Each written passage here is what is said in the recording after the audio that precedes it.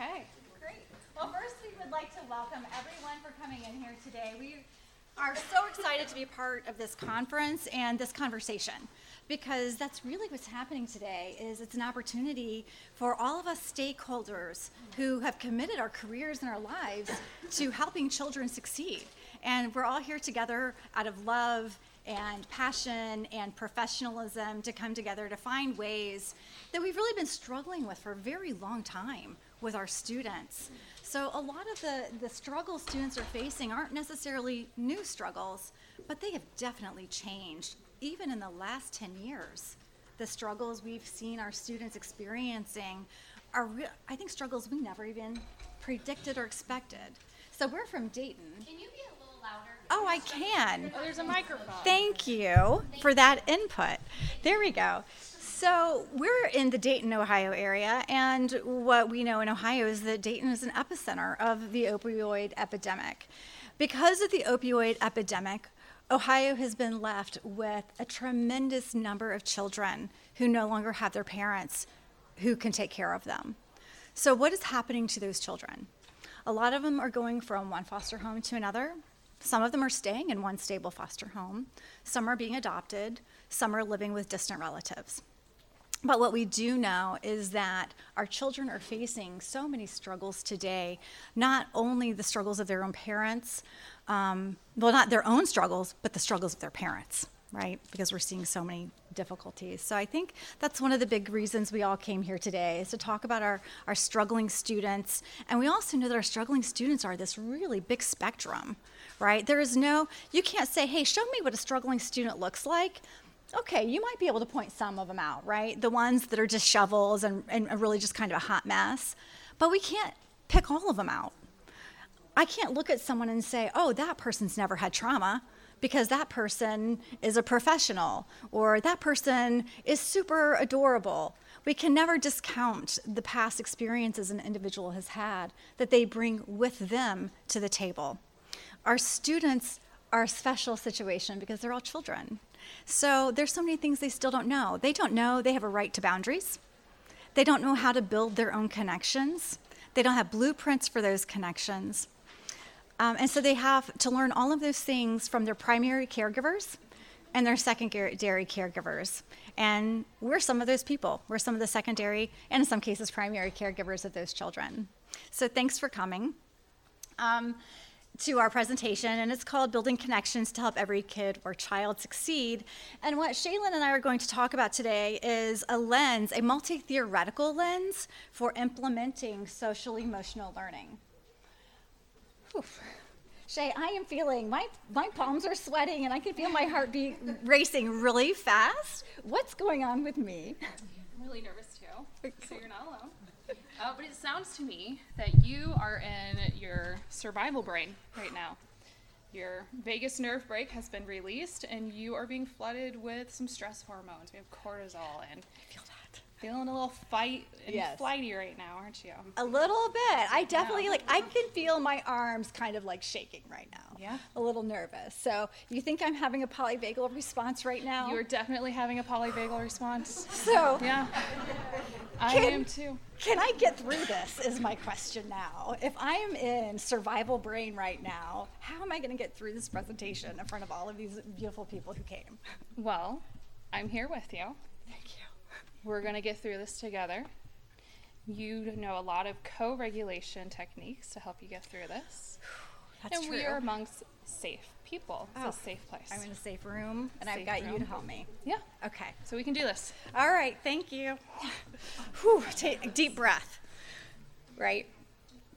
So what we want to talk about today is this multi-theoretical lens that Shaylin and I have put together based on what we know about mental health, what we know about education, how do children learn, and what we know about the education system, right? Because our schools are a system, and we need to be able to function and operate and move within this system.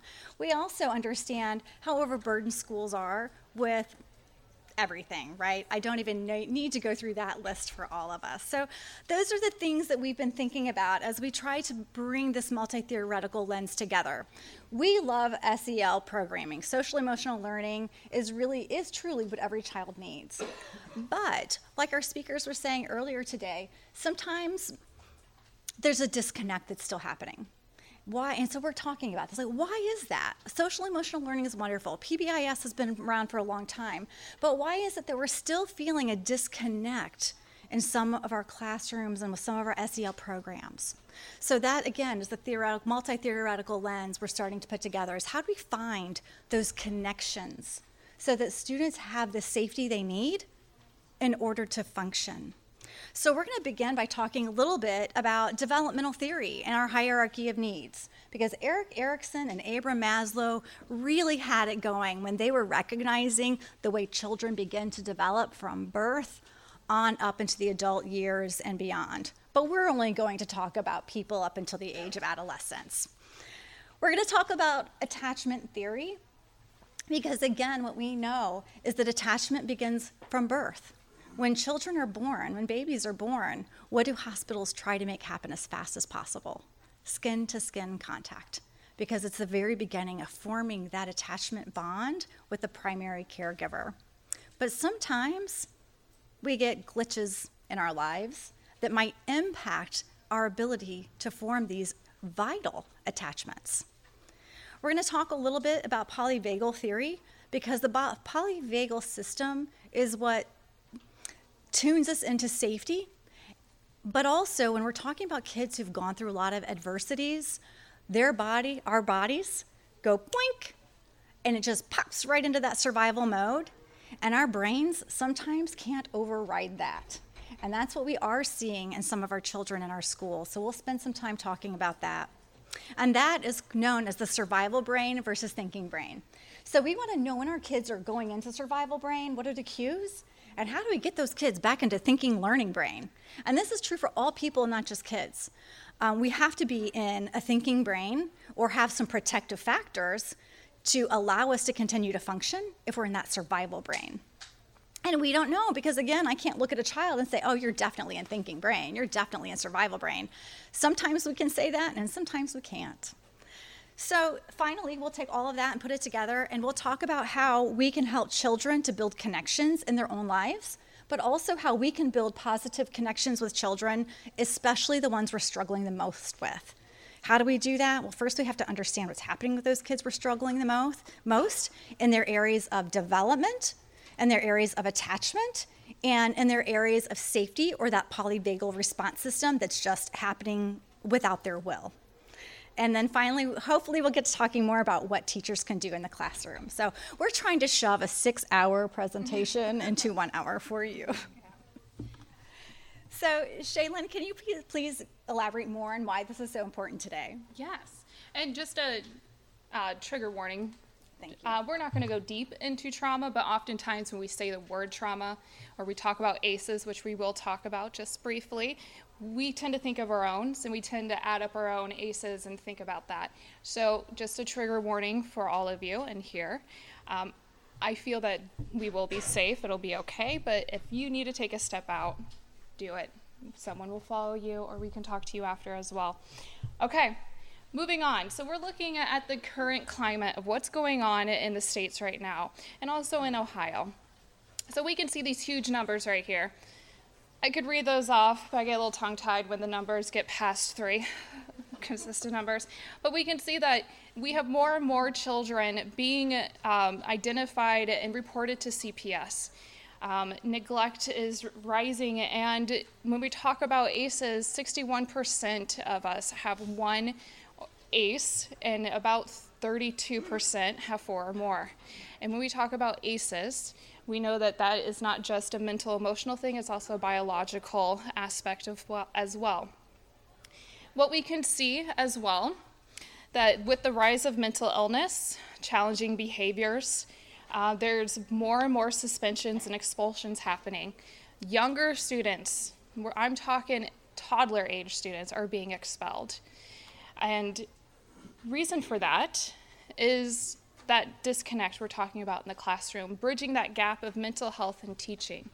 So we want to give you guys the tools that you need to support your students in the classroom, having an understanding of mental health, of trauma, how that looks, to be able to support your students and yourselves. Yes, and yourselves. Thanks for saying that, Shaylin. And we're going to talk a little bit about self-care at the end of the presentation, but you know how the end can go? And self-care is so important. It's hard to squeeze that at the end, but you know why we squeeze it at the end? Because it's us, right? We always take care of ourselves last in education, but it is so important that we have a movement in our field where we are really supporting the mental health of our teachers. That stress level of teachers is so high that teachers have to leave their jobs just to preserve their own mental health. And that's not what we want in our schools. We want our schools to be safe and to acknowledge our need to reduce stress. Yeah. Right? Okay. So we know that our children, and really, again, all people, have these basic needs. But it's especially vital for our children in schools because they are still in the process of mapping in their brain what social skills are, what emotions are, what behaviors mean, their own place in the world. So we know that children have to feel safe and secure. And we'll talk about Maslow and Erik Erikson in a minute. We know that they need to develop a sense of self-worth. And Erik Erikson talks a lot about that. And while I'm reading these off, think a little bit about what happens if the child does not feel safe and secure. What happens if the child does not feel loved or even have a sense of self-worth?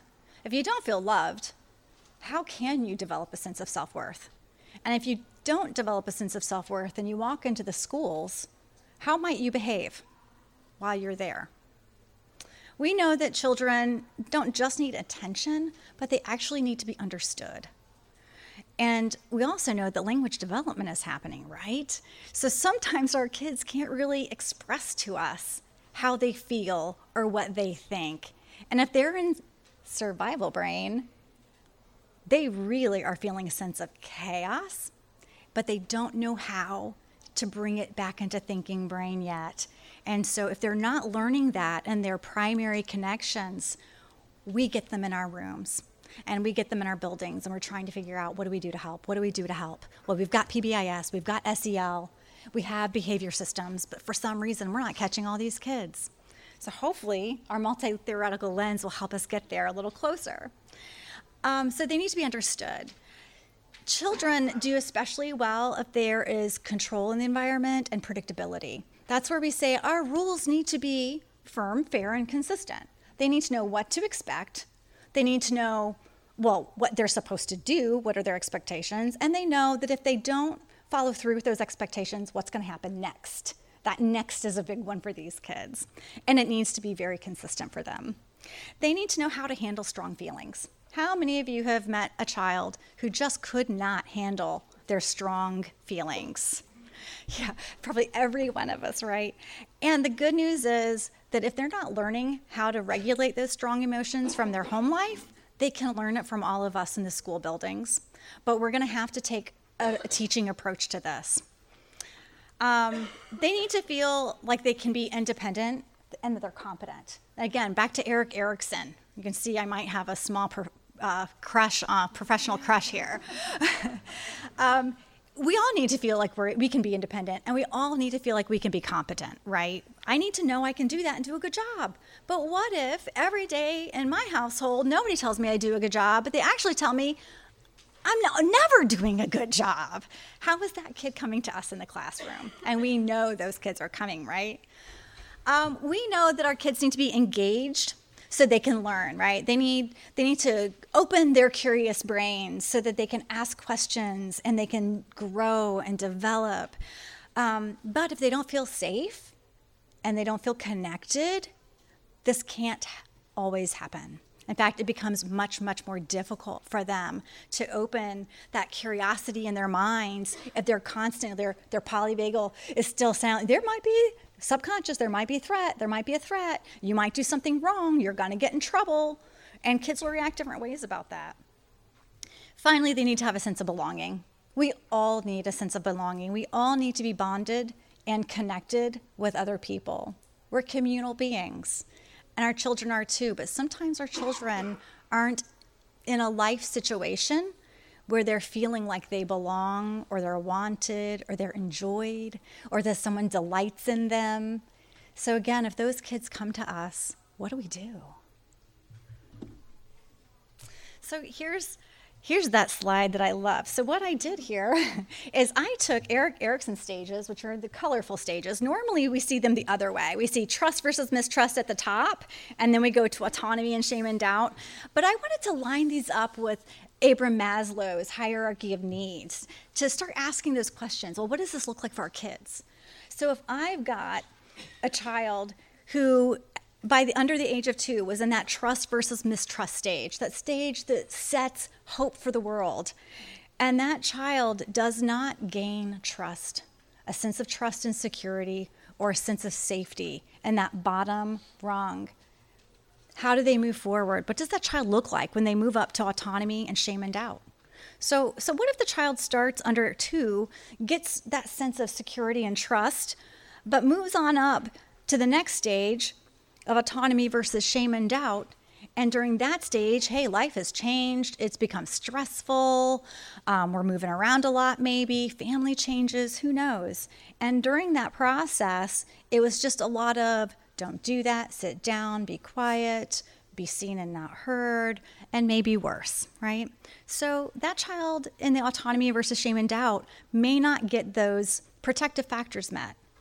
And then they move up to the next stage of love and belonging, initiative versus guilt, or industry.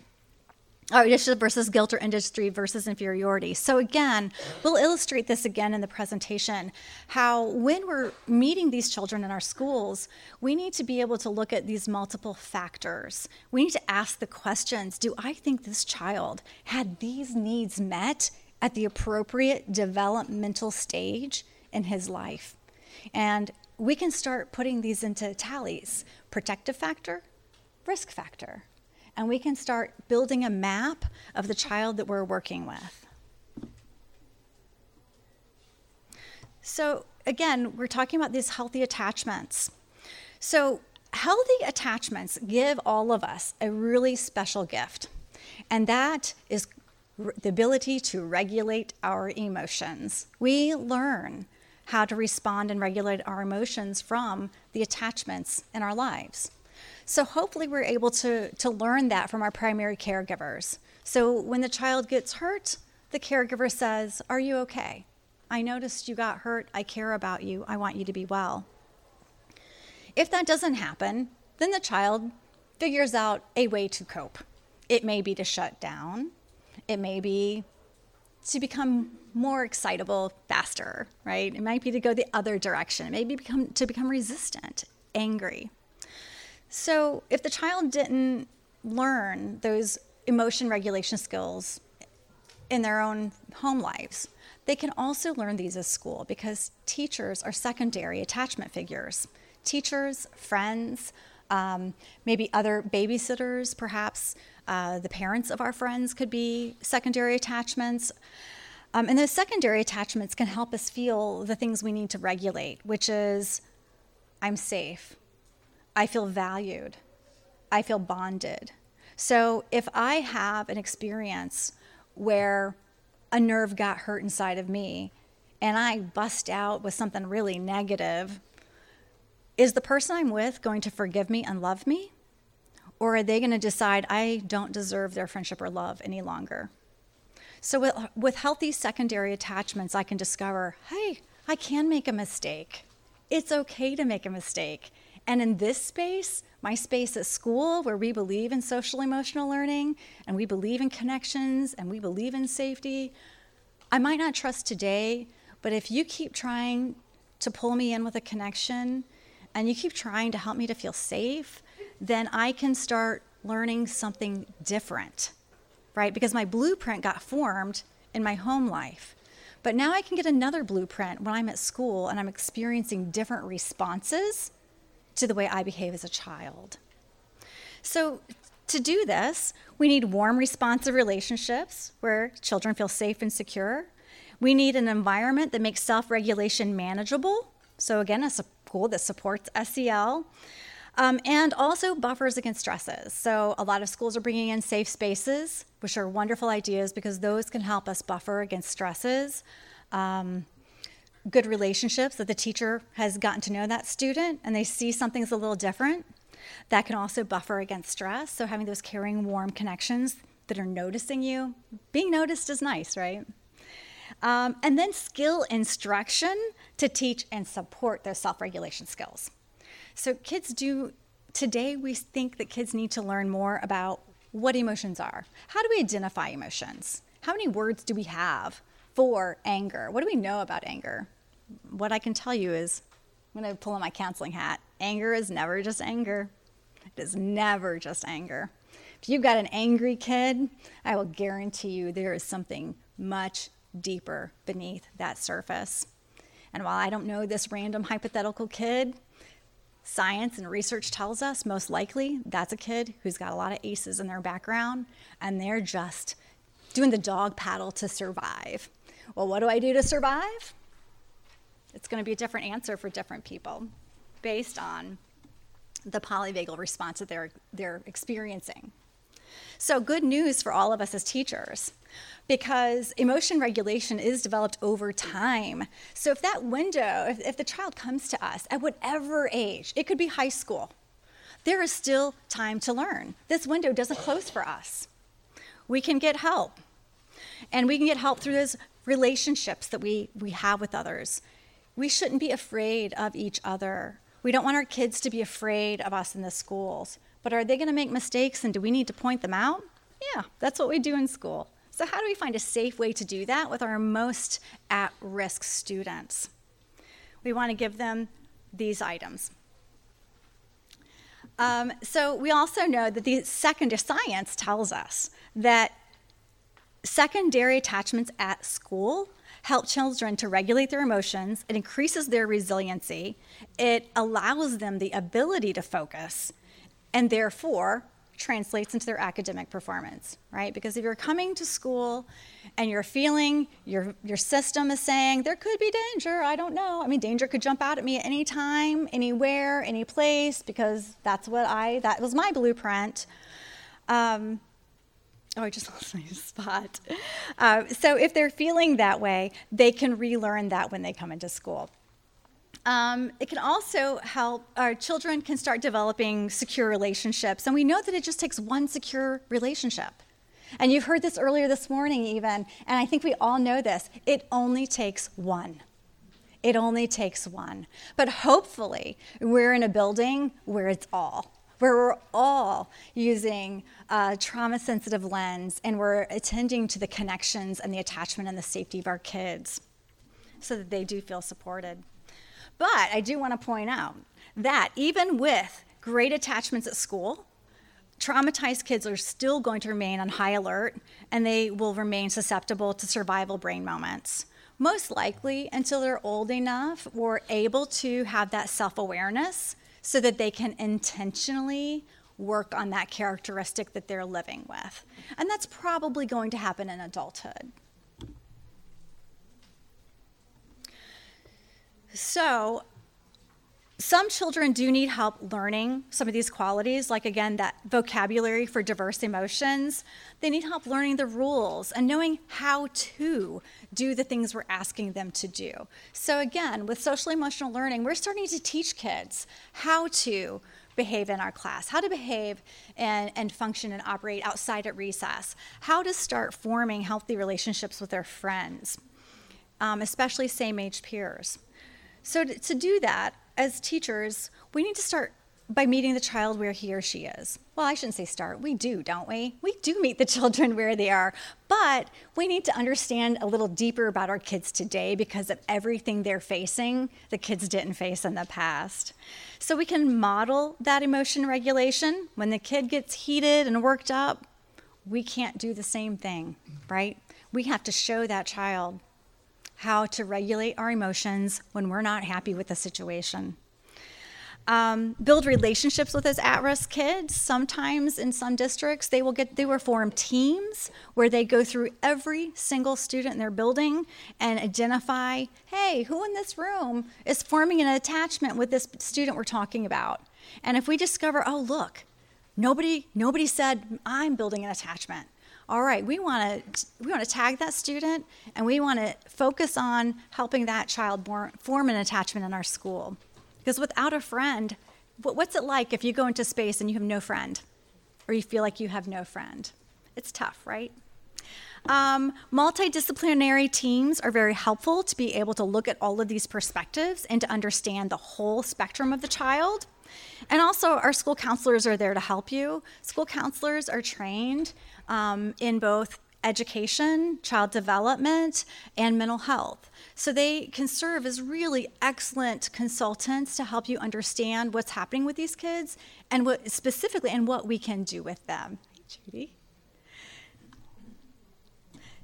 Shay, will you tell us more about what's happening to some of our kids? Yeah, so when we're talking about these connections, we do have to acknowledge the students who have been through the worst of the worst. So ACEs. Like you all know, ACEs happen, they're potentially traumatic events that occur in childhood, ages 0 to 17. So pretty much in utero, that's when ACEs can start to develop. The trauma include those factors there. 61% of children ages birth to 17 have 1 or more. 1 in 6 have 4 or more. And what we know about ACEs, those with ACEs have a shorter lifespan, they're more likely to commit suicide, more likely to develop alcoholism, have a mental illness, a developmental delay, develop later in life diabetes and other diseases. It sounds terrifying, and it is, but with protective factors, with making and building safe connections, having a trusted person in your life, having a safe environment. If you imagine a balance beam, your ACEs never go away. They'll be there, no matter how many. The ACEs will still be there. But on the other end, when we keep adding on protective factors and a safe person and a safe environment, those ACEs, the effect of the ACEs start to go down and the positives rise. So when we're talking about everyone in here to be that secondary connection, to be that positive person in that individual's life, that's what we're talking about here. So, to truly be able to build those connections, we need to understand the impact of trauma. And it's not just the ones that are severe cases, the ACEs, but it's also those who have our occasional safety or fear of feeling unsafe in an environment. Those are developmentally appropriate things that children and us still go through. And just like what Dr. McFarland was talking about, we have an idea of how do we save these severe kids, these troubled kids, the ones with the challenging problems, but then we also have the other kids here who aren't severe, but are going through developmental normal things that we want to be able to protect as well. So we're going to talk about polyvagal theory. Polyvagal theory is that it's part of the ANS, it's the autonomic nervous system, and the polyvagal theory, I'm going to swoop between a few slides, has 3 domains. That vagus nerve that's right behind here. Oh, okay, let me explain my hand as well. When I'm talking about the brain, I use the hand brain. Does anyone know about the hand brain? Yeah, okay, some of you. So let me briefly go over. So your wrist is the spinal cord. It's in charge of everything that you have no idea that it's doing it on its own. Your heart rate, digestion, breathing. And then your thumb is your emotional brain, the animal brain. And then fingers folded on top, that's your higher level of thinking. That's your cerebral cortex. That's where you can make connections and reasoning with your emotions. So when I was feeling anxiety at the beginning, you flew open. It flew open. It flew open, and you were thinking with your emotions. And then you said, it's okay, I'm here, and you're in a safe space. And I'm trying to close you back up. And so you brought me back into safety. Yeah. Thank you, Shayla. You're welcome. So also, Stephen Porges, who is the father of polyvagal theory, talks about the vagus brake, which is in the animal brain. And that vagus brake is what's holding you. is holding you together, keeping you feeling safe and keeping this part closed on. And then when you're feeling unsafe, that brake came off and now your emotions everywhere. Your cortisol and your stress hormones are flowing through and you're having all of that automatic parasympathetic response. So we had the 3 domains. We had the ventral vagal, which is safety and connection. That's your higher level of thinking. That's social engagement, ability to talk and engage, co-regulate, and remain calm. That's your nice baseline of feeling safe with someone. You can see that physically as well. Someone's smiling, their eyes are turned up, they have a nice glisten in their eyes, their voices are even have like a sing-songy thing to it, like, oh, how are you today? Oh, that's great. Or just more positive tone to it. Those who are not connected in that, I heard on a podcast they used the teacher from Ferris Bueller. They're like, Bueller, so monotone, he's probably not feeling safe. Then we have this sympathetic vagal, which is your fight and flight. That's controlling your limbs. So that part of the nerve is controlling all the limbs. So that's where you go into fight or you're running away. And dorsal vagal, that is controlling down here. That's your diaphragm, your gut. That's where you're going to disassociate. You're going to zone out. You're going to have that kid that just completely blanked and probably put their head down. I'm going to talk a lot about the ventral vagal. That's the one that's up in the front, controls heart, chest, and up. And that's your safety connection. When we're talking about trust versus mistrust, that is a very important stage in a child's life. Also, because of biology, that ventral vagal nerve, I'm about to get so nerd on you guys, it is not myelinated yet. From birth, it still needs to build up, which is why they need to have those positive connections to learn how to create the higher level of thinking, the reasoning, that safety connection. Which is also, if we're looking at brain development, it starts with the brain stem and then the emotions in that cortex. So if we even go deeper into in utero, there's a picture happening right now. I didn't know what to do. Okay. This never happened before. So if we're going into in utero and the fetus is stressed out, it's going to disconnect. It's not going to connect well with the higher level of thinking. So if we are talking about 2 cases here. Can I interrupt you real quick? Shaylin, can you explain to us, like, when is that myelination done? Like 5, 12, 18? I am not sure the actual stop date, but it is a process that's going on to complete that connection there. Just Does it like happen the same way for all kids? Yeah, building that connection. No, I mean the timeline. Oh, no, being... it's not the same timeline, no. Right. So if we're talking about 2 scenarios here, so we have one student sitting in math class given a math assignment, a packet to do well in class. That kid has no idea what they're doing.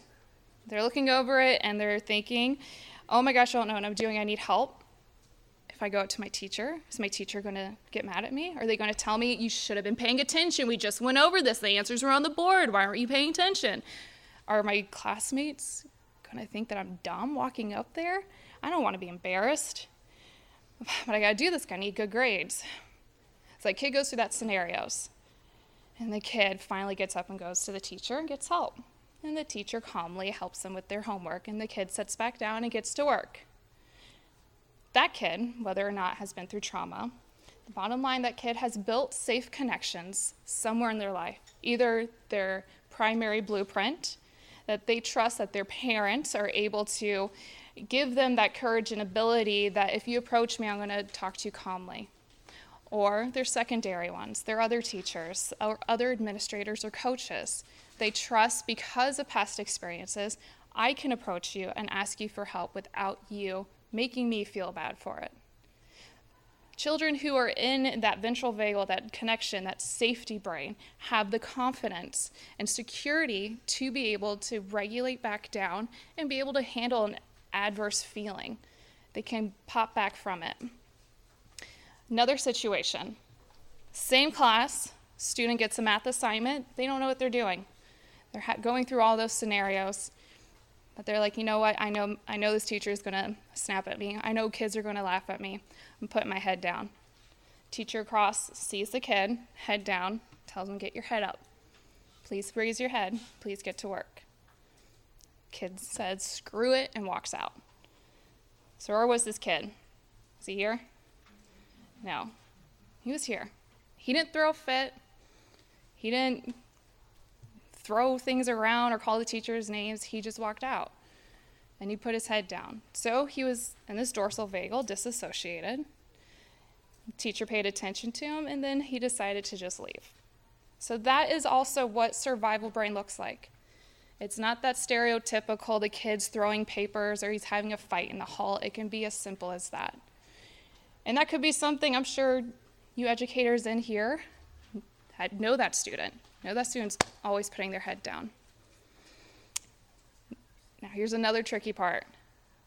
Does that also seem like developmentally appropriate? Kids get tired, they're going to put their head down, they don't want to do something. We're like, oh, it's lazy, it's part of adolescence. Yeah, it is. I'm not asking you to think like, that kid, oh, I thought it was developing appropriately, but that kid's been through trauma. We got to get to this kid to the counselor. I want you to use your developmental lens with that trauma-informed lens. So just have it in your back of your mind. Maybe that kid either needs to take a break from this, because like we saw in the videos, they're doing a lot of things at home. So maybe they need to take a break and I can address them later.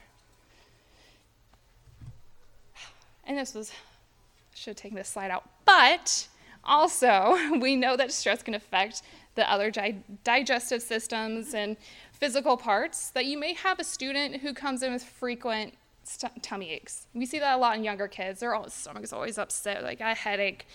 That can also be a sign of stress as well. That they're not just, they heard what a tummy ache is and it gets them to the nurse. It could actually be stress at home, that's how they're dealing with it. It's showing up in that way. So trauma presents in the following ways. Things that we did talk about. It can be fear, unable to bounce back from perceived slight. So like that student who put his head down, he wasn't able to get back up. He wasn't able to get back to work. He left.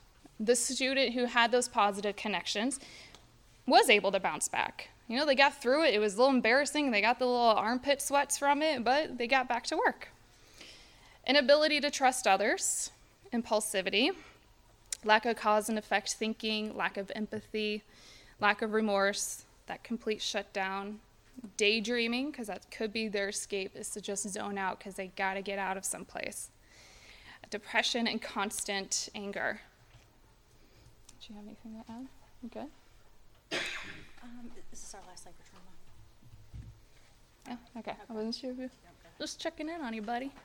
Yep. Okay, so another little graph to show what we're talking about when we talk about the survival brain and the thinking brain, to line it up with our polyvagal systems.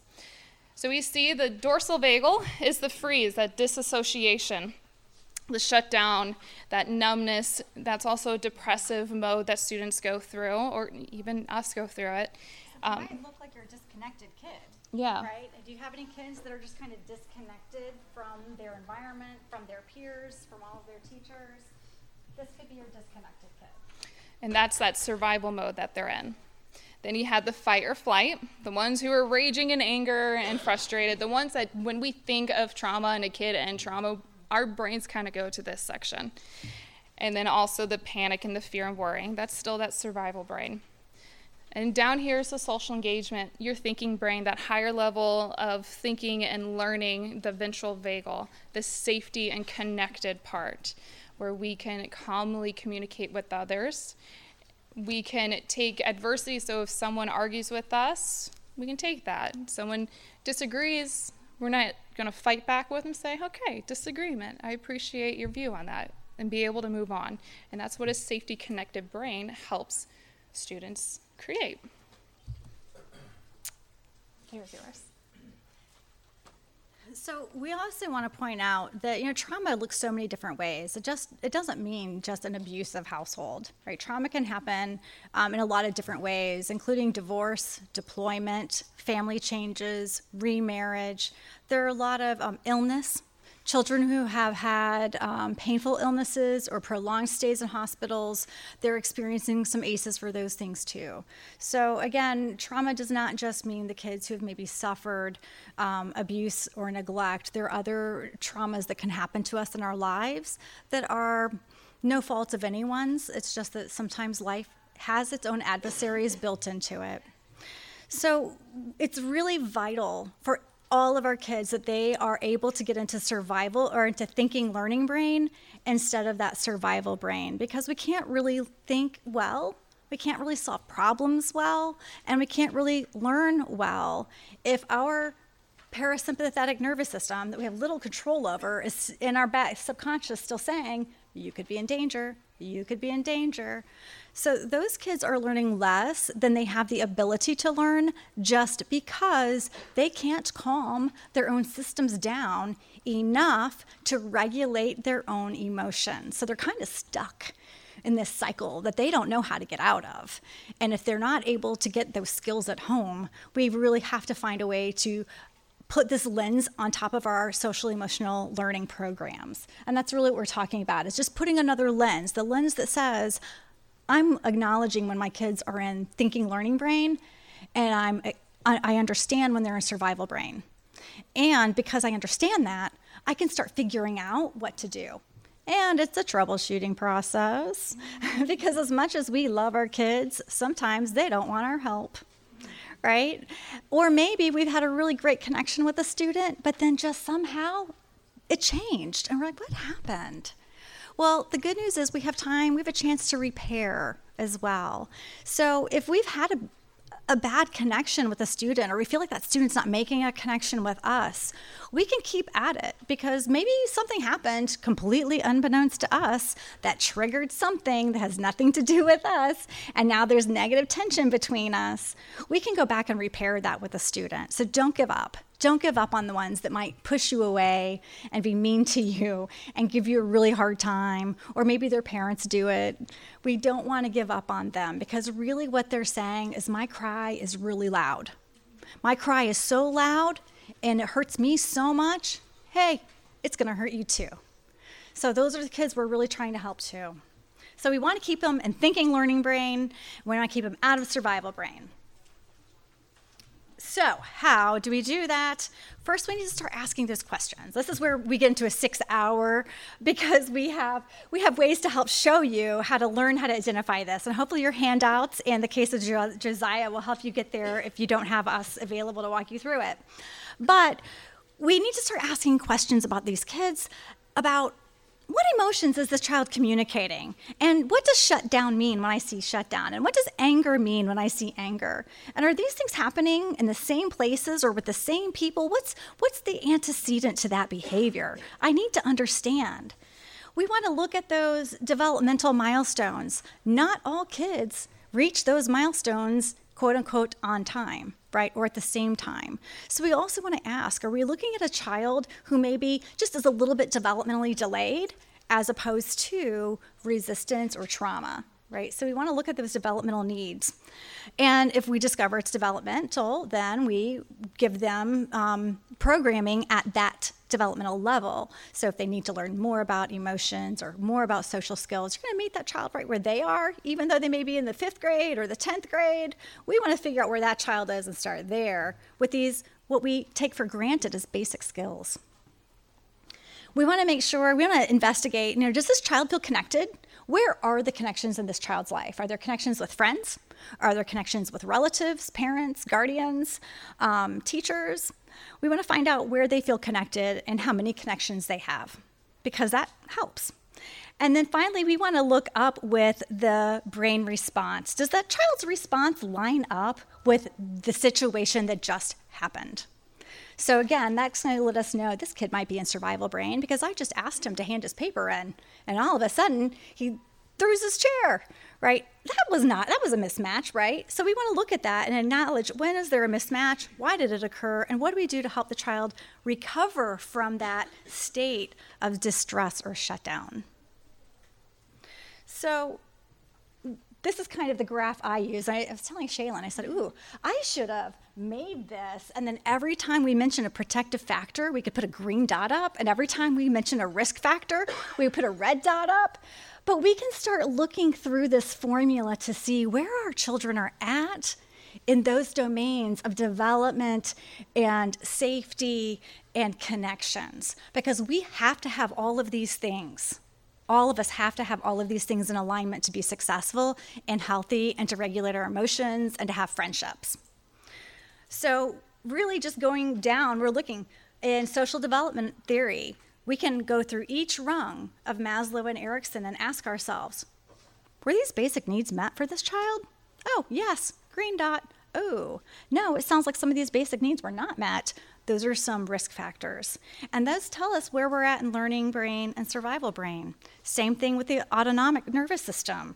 Has there been a chronic or acute exposure to danger? Have there been adverse experiences in this child's life? And what are the protective factors? So what are the skills you have? How do you cope?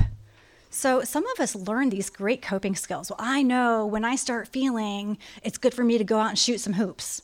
Or I know when I start feeling, I go to my room and start journaling. So does our student have any of those skills?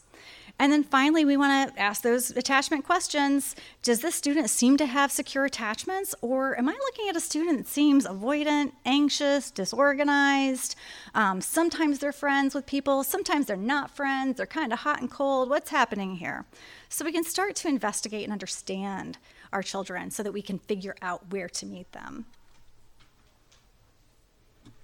So again, this is just reiterating much of what we've already talked about, that all learners need everything that you see on this page, but the real question is, how do we get there? And again, that goes back to this multi-theoretical lens of looking at development, connections, and safety. That's how we get to these places where we need to be. So responsive classrooms are really helpful for students that may have just a bad day or may have trauma backgrounds. So when we're in those classroom spaces, the students can find ways to meet their own needs even. So again, I'm going to go back to those safe spaces that a lot of schools are building. That's an option. Some kids need some sensory stimulation. Some kids need to get away from sensory stimulation. But how do I know? Well, we can ask, or we can ask for their permission to see what works, and we can work it out together with the child to find out. So we know that proactive goal-oriented systems work much better than reactive systems, especially with this group of kids. If a kid is already going down the hole of suspensions and truancies, we really need something that's more proactive and goal-oriented to pull them out of those spaces. A student-centered culture and structure is ideal. I don't know that it's always possible because we are so overloaded in our classrooms, but if we can design our spaces to be student-centered, that can help our kids learn these skills. So for example, I saw a great post on Facebook. I should have stolen it and put it in here. But in a school building somewhere in Facebook land, the principal noticed, I got a lot of these kids that aren't coming prepared for school. They don't have the things they need, and they were getting exhausted by it. So in the picture, how many people have seen this picture? Isn't it the best? They designed a wall where they put the paper and the pens and the pencils and the materials that they knew their students and that building needed to have because they were coming unprepared. So that's what we mean when we talk about building these classroom spaces that are student-centered. We ask ourselves, what do the kids in my classroom need to have? Okay, let's find a way to help them be independent and get their needs met. And we're going to give them that opportunity, and then we're going to notice them and praise that, right? You did a good job meeting your needs. The spaces help create connections and inspire curiosity. So if our kids are shutting down, we need to find a way to spark that curiosity, because it's really easy to shut down in a classroom, right? In fact, I bet some of you have shut down in here already because it gets hard to listen to people for a long time. It's hard to have demands on us all the time. So we want to inspire curiosity and active learning in our kids. We want to rely on behavior systems that teach emotion regulation as opposed to reactive behavior systems. I'm going to say something very controversial, like clip charts. Behavior clip charts are really handy for us as teachers to monitor our data, but they do nothing to teach the kids. Oh, wait, they do something. They put them in survival brain, don't they? Yeah. Why would that? Embarrassment. Good old embarrassment. So our behavior charts, although so helpful, also have a weak spot that sometimes they're calling our kids out, and instead of feeling successful, they feel unsuccessful. And we all know we've got the kid that's always getting their clip moved, and you know who else knows?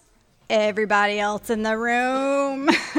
So we have to find some different ways, even though it's a quick, easy method of collecting data. It's not teaching our kids what they need to learn, and that's kind of the point anyway.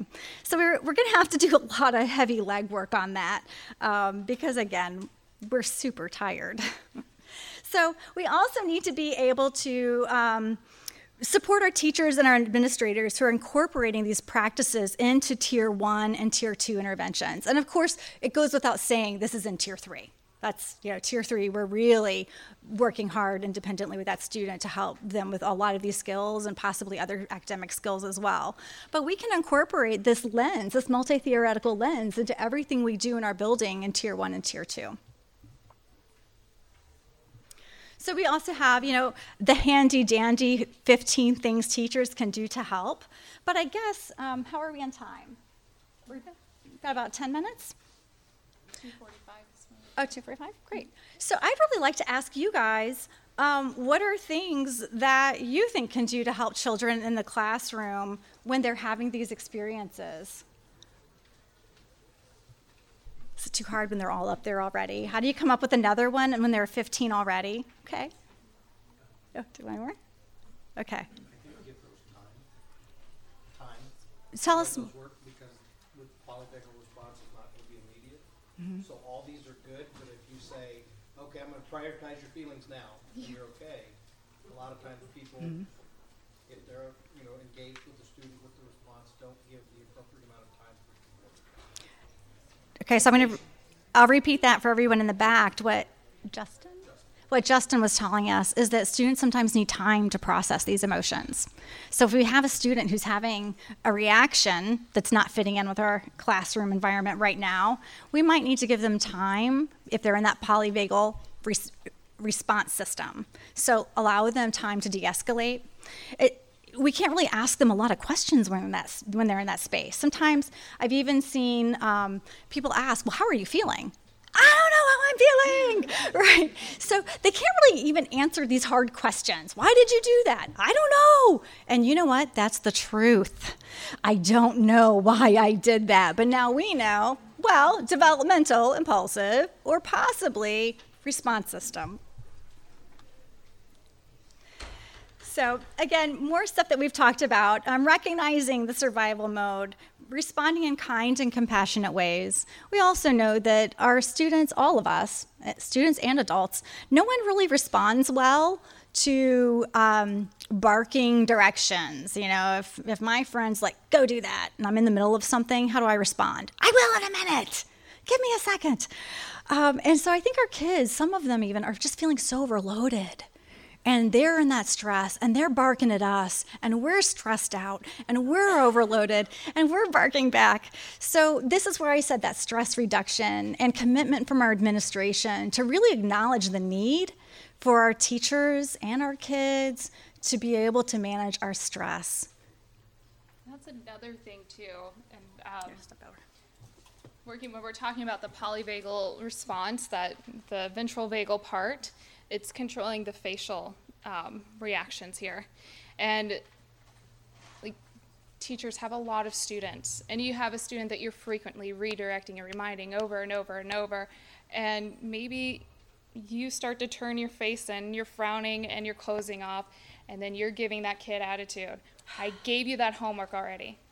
Go get it out of your locker. Okay, is that going to be effective? No. And it's hard for us to turn up and take it out of our mind. I told this kid so many times.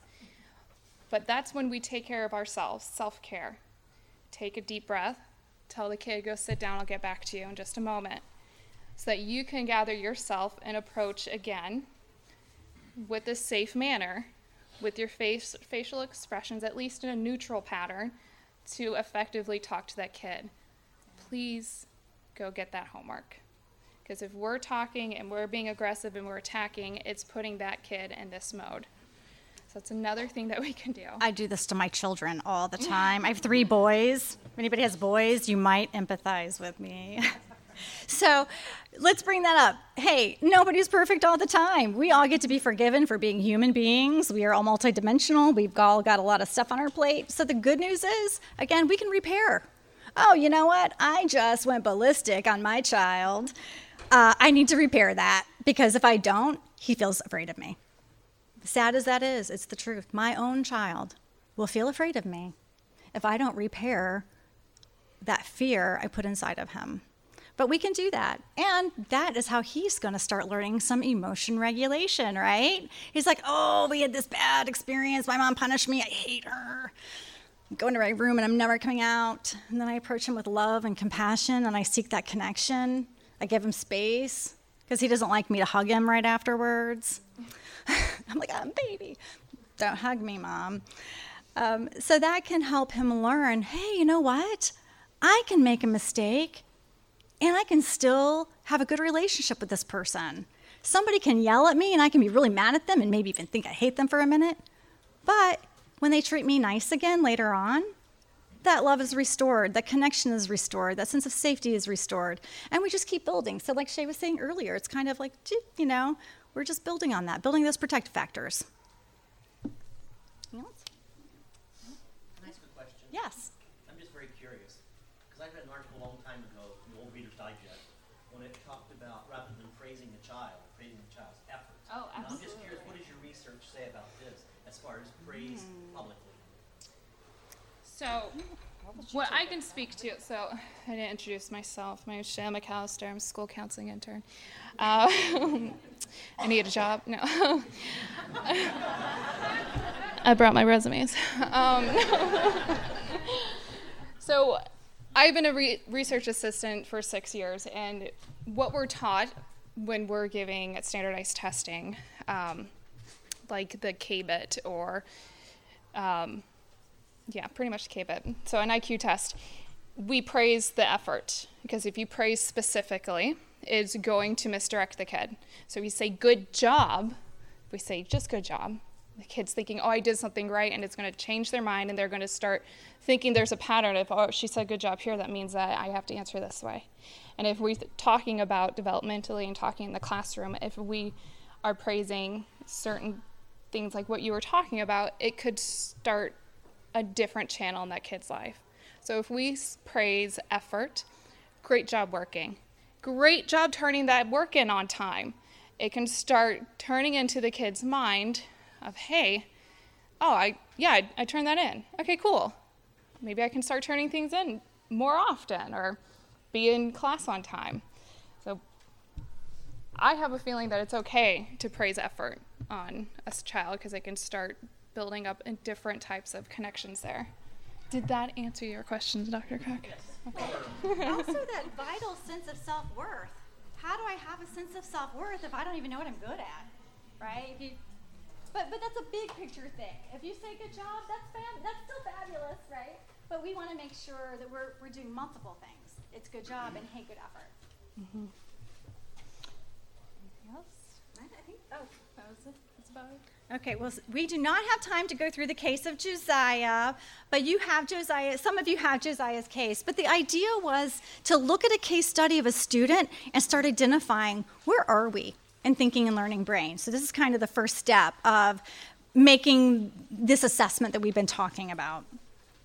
So as your pencils summarized the presentation today, so what we know is that developmental level, attachment, connections, and safety give all people the ability to have self-awareness, social awareness, gives them the ability to self-regulate their emotions, and it gives them those life skills that they've got to have, to not just to quote unquote make it in the world, but to have good relationships in the rest of their lives, because we need good relationships, right? So thank you, everyone. Do you have any questions for us that we can answer? You don't have to. Yeah, awesome. We have lots of pencils if anyone wants to take them back to their principals.